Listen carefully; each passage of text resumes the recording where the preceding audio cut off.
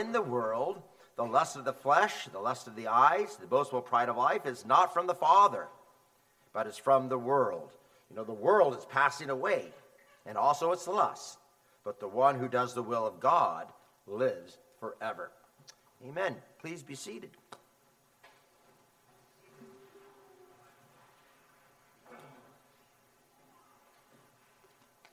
After a frantic search for Jesus in Jerusalem when he was 12 years old, you'll recall how his parents finally found him in the temple.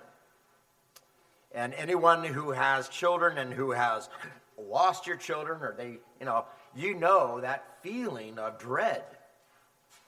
And here they are searching high and low, and they find him in the temple. And you remember what he said? "Why is it that you were looking for me? Did you not know that I had to be in my Father's house?"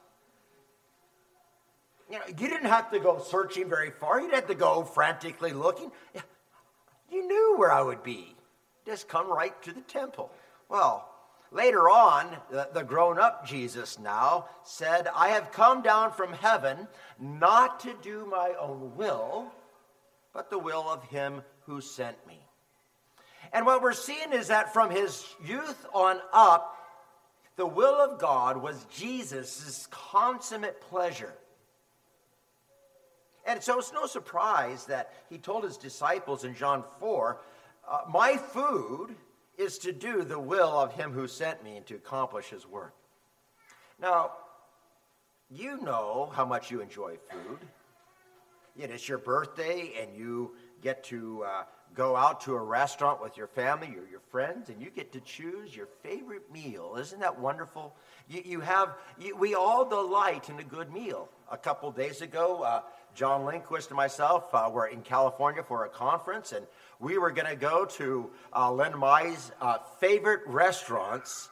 It's a little Mexican dive, and they were closing in 10 minutes, so we didn't get to eat my favorite food. But anyway, that's a disappointment. We love a good meal. Well, even if you don't think about food that much, you eat because it's part of your daily routine, because you draw life from food, don't you? Well, Jesus said that the Father's will was his delight. His delight, his daily necessity, his nourishment, his life was drawn and centered on doing the Father's will. Now, the more we grow in holiness, the more Christ-like we become, the more we will pursue God's will, even above our own. In fact, you remember how Jesus said in Mark chapter 3, "Whoever does the will of my Father, he is my brother, my sister, and my mother." Those who are related to him, he's saying, are those who are also concerned with doing God's will. And it is that concern, that pursuit that we should all desire. Looking to see that God's world would be reflected in our world, that God's kingdom would be reflected in my life. And so the last time we looked at this third petition, we saw from Romans 12 how God wills our sanctification. And in that sanctification, he wills that we flee youthful lusts. He wills that we pray. He wills that we sacrifice our bodies to be sacrifices to him, that we love one another, bear one another's burdens, that we care for one another. He tells us many things in the scriptures, as we heard from the catechism, on how we can live to please him. But as we discover his will revealed in the scriptures, we need also the power to do them, don't we? Augustine prayed, "Grant what thou commandest, and command what thou wilt," or what thou desire. God, just don't give me the commands, but you need to give me the power to do those commands. And so we pray, "Thy kingdom come, thy will be done on earth as it is in heaven." Of course, there's many things in our lives that are that where God's will is unknown to us. Should I take this job or should I wait for another job? Should I marry this person or should I wait or maybe marry that person? Should I move there or stay here? God's will can be hidden to us. And when we pray this prayer, we're praying that God grant us the wisdom to discern what we ought to do, right? So often talks about God's will evolves into discussions about God's decrees. Now, what is God's decree? You know the catechism, you have the answer. The decrees of God are his eternal purpose, according to the counsel of his will, whereby for his own glory he hath foreordained whatsoever comes to pass. But many of his decrees are part of what we call his secret will. Again, Deuteronomy 29 says, the secret things belong to the Lord our God. There are things that God has that are secret to him. He doesn't reveal it to his creatures here on earth. Maybe not even to his creatures in heaven. There are secret things that belong to him, and he doesn't have to share them, and he doesn't need to share them. And so when I pray, your will be done on earth as it is in heaven, we're not really asking God to know what that secret will is necessarily.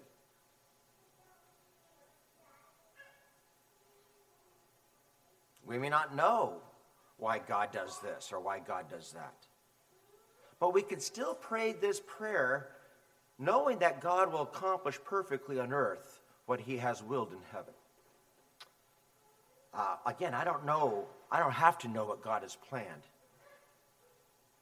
When I was 20 years old, I had a couple of friends, Robert and Beverly. They were the same age. He was 20, she was 18. They were married. She wasn't doing well. I suggested she go to the doctors. They never released her. She was in the hospital for 2 weeks and died 2 weeks after she arrived into it with leukemia. 18-year-old girl, newly wedded. Why, God? A couple of years ago, myself, I went to my dermatologist, regular routine. There was a spot that looks kind of suspicious. Took a biopsy. Then they phoned me in. When a doctor, after taking a biopsy, when the doctor phones you to say, we would like to see you come in the office, you know it's going to be something a little bit more serious. And so I go in, and sure enough, this is squamous cell. And we like to do surgery. So they did the surgery, and after the surgery, the surgeon told me, this is serious. I had to go all the way down to the bone, and it looks like it may have metastasized. And so he sent me to an oncologist, and one thing led to another, and had to spend a whole month with radiation. And even then, the oncologist said, it looks like it metastasized to your left eye, and you may have to lose your eye. If I lose my left eye, I'm blind. Lord, why? I don't know. But I learned in those kind of situations to trust God. To acknowledge that whatever he does well. And it will always end up being for good. It will always result in God being glorified. And so this petition brings me to confess that although God hasn't necessarily revealed why this trial, why that difficulty, why any of this has entered into my life, I can rest in his wisdom, I can rest in his goodness, in his omniscience and omnipotence, and I can know that he has good purposes even for difficult things. Even though I don't know why I have to suffer, why I'm going through this trial and that thing, or why the government is like this, or why, I petition him for his will to be done. And I know that God hates sin and that he will ultimately destroy it. I know, as I lift up this petition, that he still uses sin and evil for his good purposes, and that somehow he will even sanctify me because of these things. And as I say this, I find it interesting that man with his pygmy intellect and his little ability tries to take God to task concerning God's decrees. You've heard this from from unbelievers, or perhaps even from some believers. If God is so great, if God is so wonderful, if God is so wise and powerful and good and loving as you say he is, why is there evil in the world?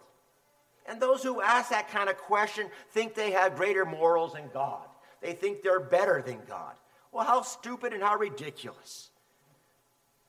In this petition, we're not coming necessarily to learn why God allows floods or tornadoes, why murder, illnesses, or this or that problem.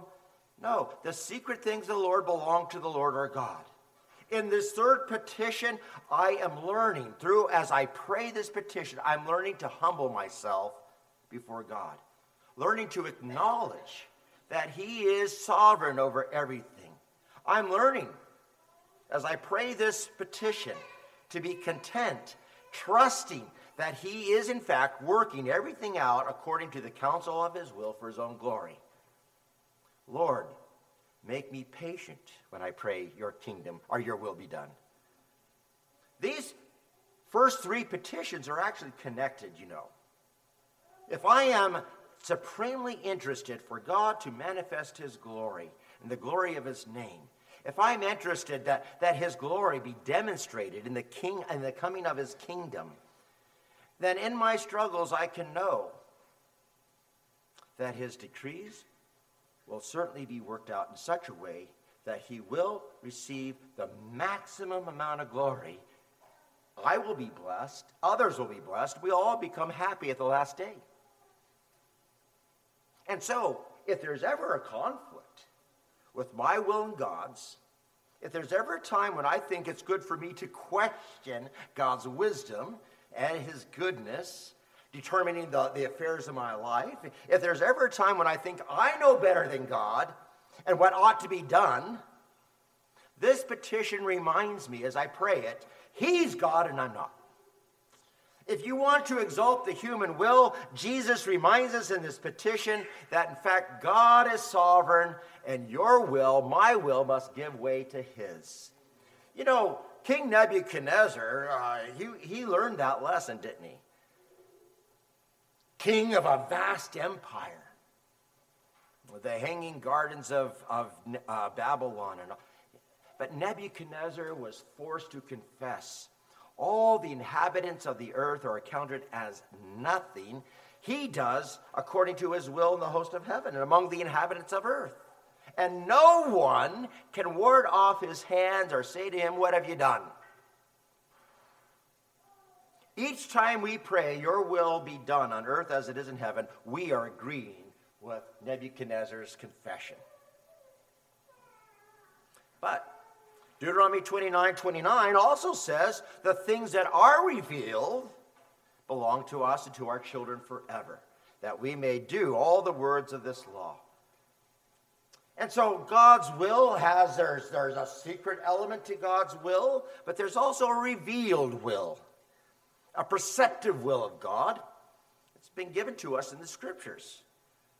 Now, the Westminster Shorter Catechism, again, very helpfully asks, what do the scriptures principally teach? And we just read, the scriptures principally teach what man is to believe concerning God and what duty God requires of him. And so when we pray, your will be done as it is in heaven, it stands to reason. We're wanting God to give us a greater understanding of his word, aren't we?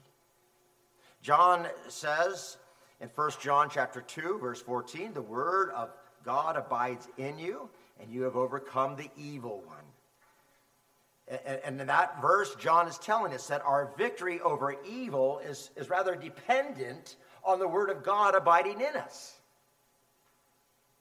Now, unfortunately, because of abiding or indwelling sin, we have an aversion to scriptures. If we're honest, we do, don't we? And that's why John said in verse 15 of that chapter, do not love the world nor the things of the world. If anyone loves the world, the love of the Father is not in him. And so this third petition, as we're looking at now the revealed will of God, this third petition is asking God to help us or to cause us to be, or to have that natural inclination of averting from his word to be overcome.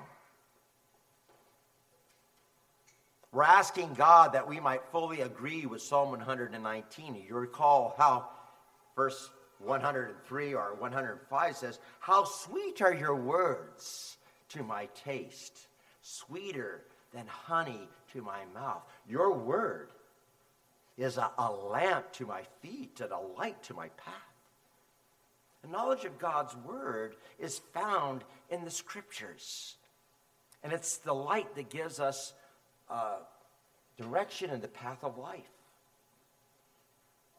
You want to know God's will, then as we heard from the Catechism and in other places in Scripture, you want to know God's will, study the Bible.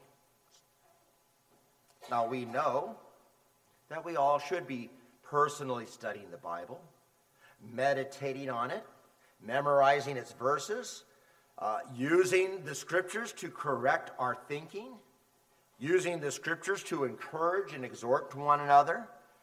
We take the Scriptures as Jesus did to defeat Satan, to overcome temptations. But often we fail to do this because we think, and if we're honest, we think there are things that are ostensibly more interesting to read. We're infected with worldliness. That's what John was bringing out in his epistle. We're infected with busyness and the cares of the world that often choke out the seed of the word that has been planted in our hearts. In fact, I've heard some people say what I think some of us might secretly believe, that the Bible is boring. The Bible is boring. The problem isn't the Bible, you know. The problem is that we are dull, we're boring, we're lazy, and we're ignorant. Not the Word. This petition shows us that we need to pray that God would overcome these things in our lives. That He would give us, in fact, a greater love and appreciation for the Word that contains His will. Saying your will be done is to pray, Lord, I want to take your Word more seriously in my life. So that by studying it, by reading it, by hearing it, I might grow in my knowledge of you, that I might do your will. I think you know this. The more we delight in the Bible, the more we'll learn who Jesus is. The more we'll learn about the things that He delights in, what He wants us to believe and do.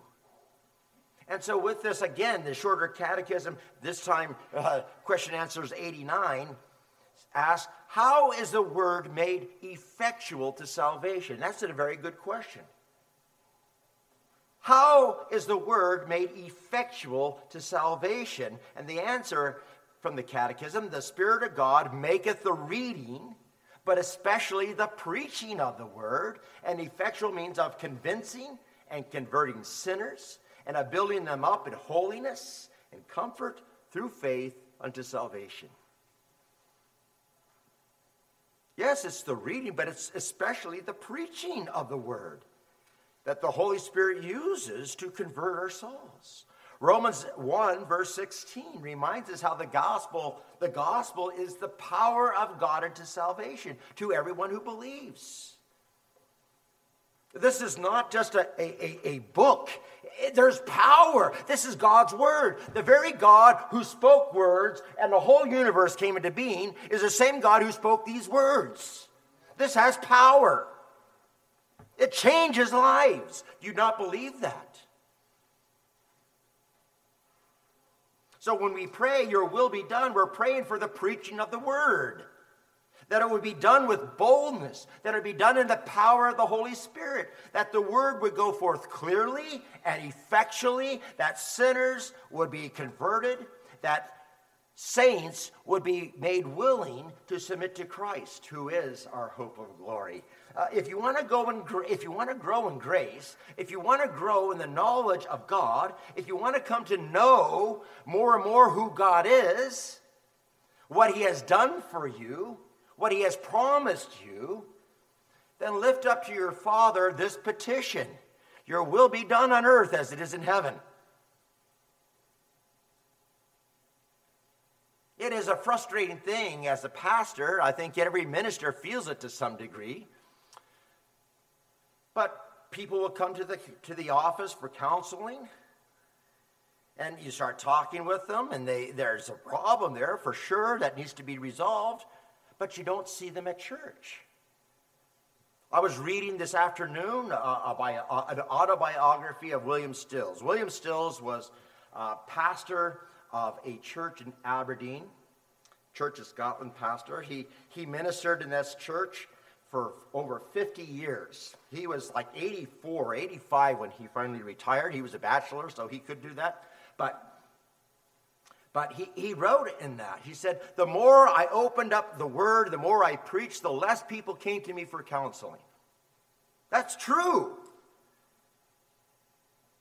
Again, if you want to grow in grace, you come to where that grace is offered to you, and it's offered to you in the reading of the word, but particularly and especially in the preaching of the word. So pray for your pastor. I'm going to tell you something.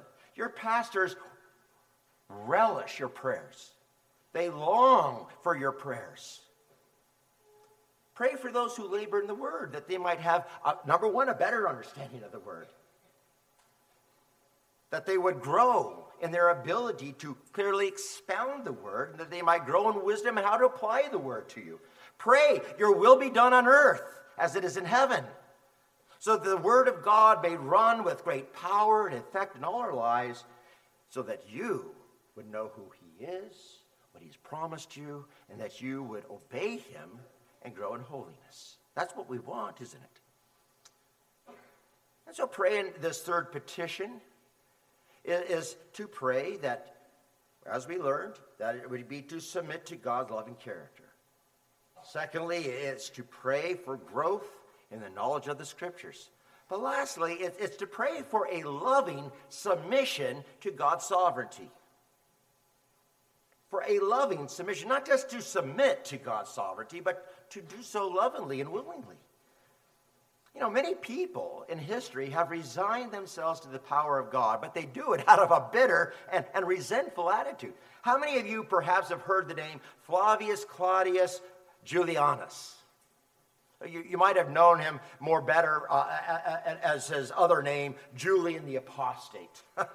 The Apostate. You know, Julian was the nephew of Constantine. Constantine, you'll recall, was the first Roman emperor to convert to Christianity. And Julian grew up as a Christian. But before he became emperor in 355, he rejected Christianity. He embraced Neoplatonism, and he tried to cleanse the Roman Empire of all things Christian. Well, in 363, Julian's army faced the Sassanids. And he was wounded by a spear that pierced his liver and his intestines.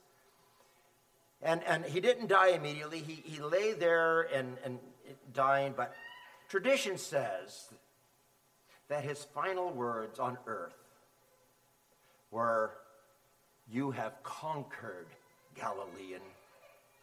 You have conquered."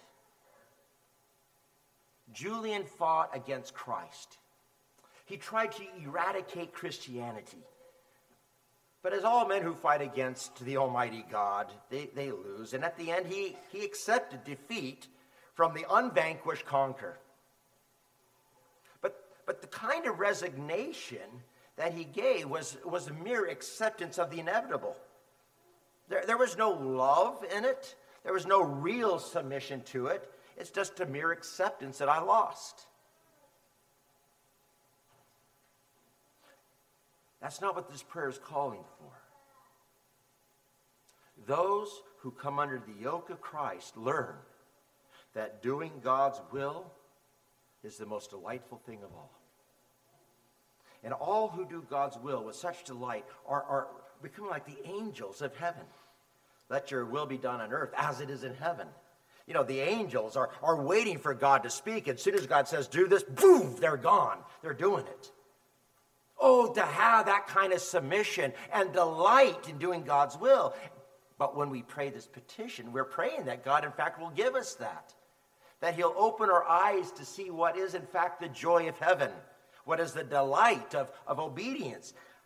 Others, on the other hand, become very aware of God's sovereignty, and they say, well, you know, if God is going to do what God will do, he will do it. I don't have to do anything. I don't have to pray. His will, his decrees will always be done. I remember one time I was in Scotland, and I was on the streets passing out tracts and witnessing. A pastor came out of the church, and he told me that I was wrong for doing this. And he said to me, young man, if God is going to save someone, he will do it without your help. You don't need to be out here. And I thought, wow, well, how big is your church? He said, about 10. I said, well, okay. Don't you think that praying and inviting people in? No, we can't do that. That's presumptuous. We don't know who God has willed to be saved. Well, no, we don't. That's why we preach. Now, there's a certain, perhaps, odd logic to hyper-Calvinism, but Jesus here in Matthew, he tells us to pray. And we are to pray in light of God's sovereignty. I know that the mystery of prayer is great, isn't it? Why does the creator of all things, he created all the stars, all the things that are, and he did it without any help from anyone. He didn't do it without anyone's blueprint or anyone's architectural plans. He did it, and he did it well. Why does the creator of all things use our prayers to accomplish his will on earth? I don't know. It's a mystery.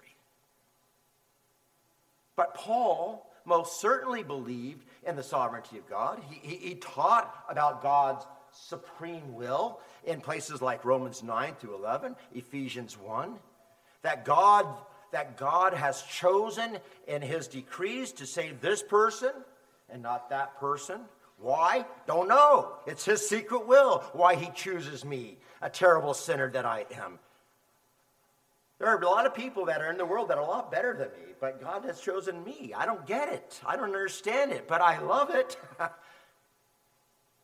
And Paul understood this, and he taught about God's sovereignty. But when Paul was in prison, he wrote to the Philippians, and he said this. He says, I know that this will turn out for my deliverance. I know that I will leave prison through your prayers and the provision of the Spirit of Jesus Christ. Paul asked them to pray because he believed that their prayers would bring about his deliverance. That's an amazing thing. He stirs them up to pray because he trusted God's promise to Christ. Remember, Christ said, I chose you and appointed you so that you would go and bear fruit and that your fruit would remain. So that whatever you ask of the Father, he may give to you. It's wrong to fall into a fatalistic determination.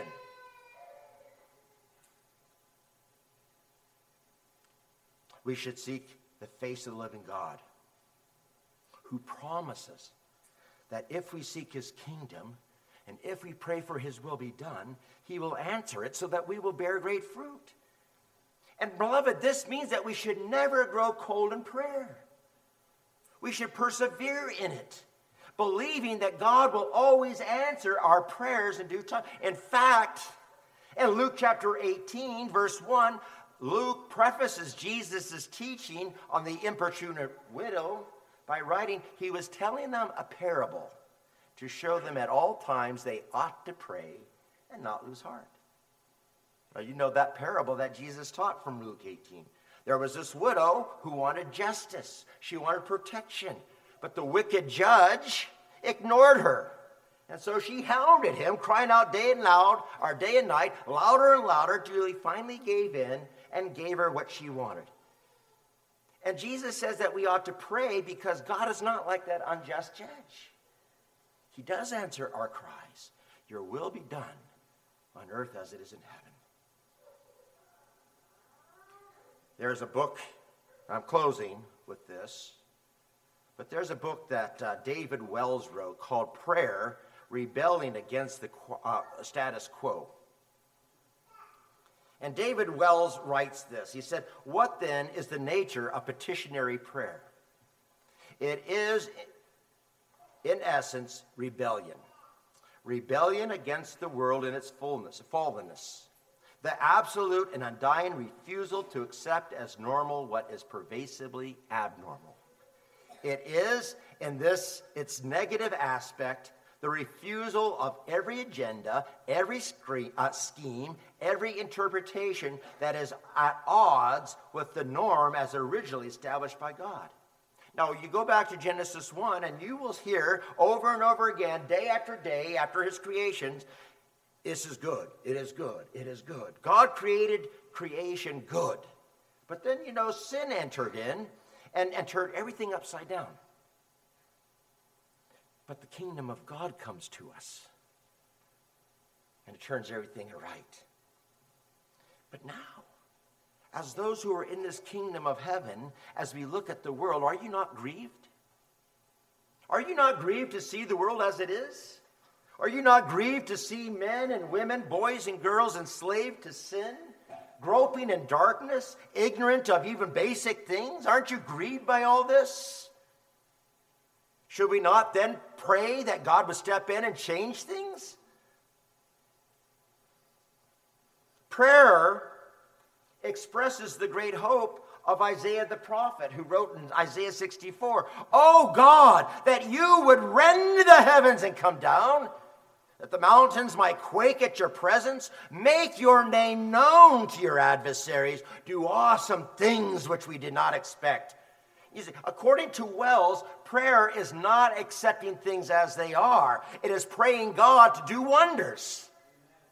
Every revival began only because people were grieved over the situation of the church's weakness, of the church's compromise, of its ineffectiveness. Grieved over how sin is prevailing. And God's people said, enough is enough. God, do something. Let your will be done on earth as it is in heaven. Beloved, James writes and he rebukes us. You do not have because you do not ask. But then he says in chapter 5, verse 16, the effective prayer of a righteous man can accomplish much. Now, we're not righteous in ourselves. We're dressed with Christ's righteousness. But it is a perfect righteousness. And we have access to the throne of grace. And your prayer is effective. And you only don't have because you're not asking. Do you believe that? Or do you believe the word of God to be, If God wasn't absolutely sovereign, I couldn't pray the petition. But because God is sovereign, and he's sovereign over every little thing, I can pray with confidence, knowing that he is both able and even willing.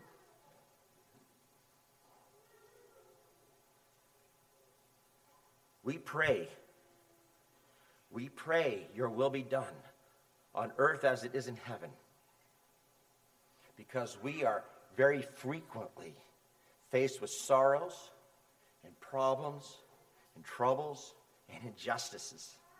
We pray because we've been hurt by gossip, people's dishonesty, misunderstanding, lack of love.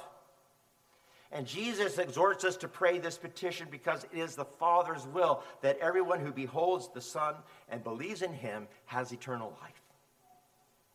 And that means despite all the troubles, all the hurts, and all the difficulties that we endure, eternal life is welling up in you to cause you to prevail, to have victory, and to rejoice.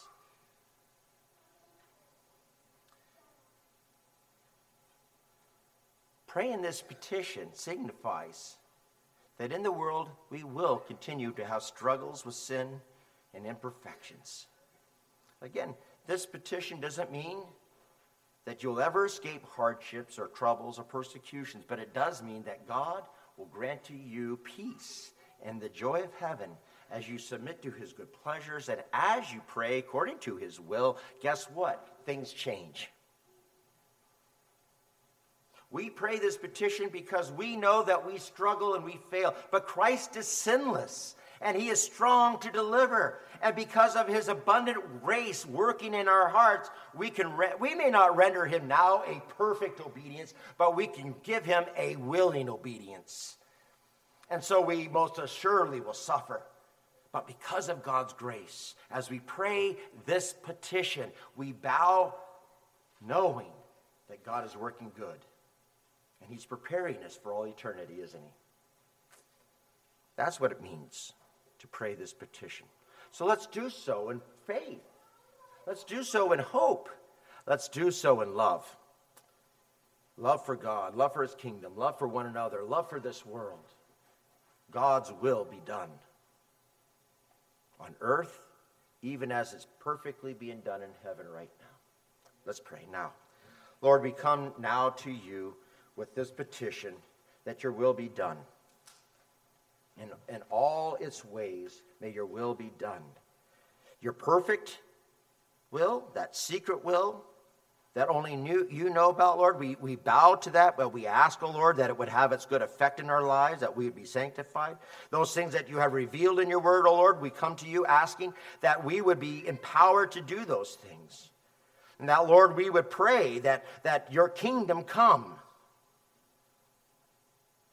with great power as your will be done. And we ask this in Jesus' name. Amen.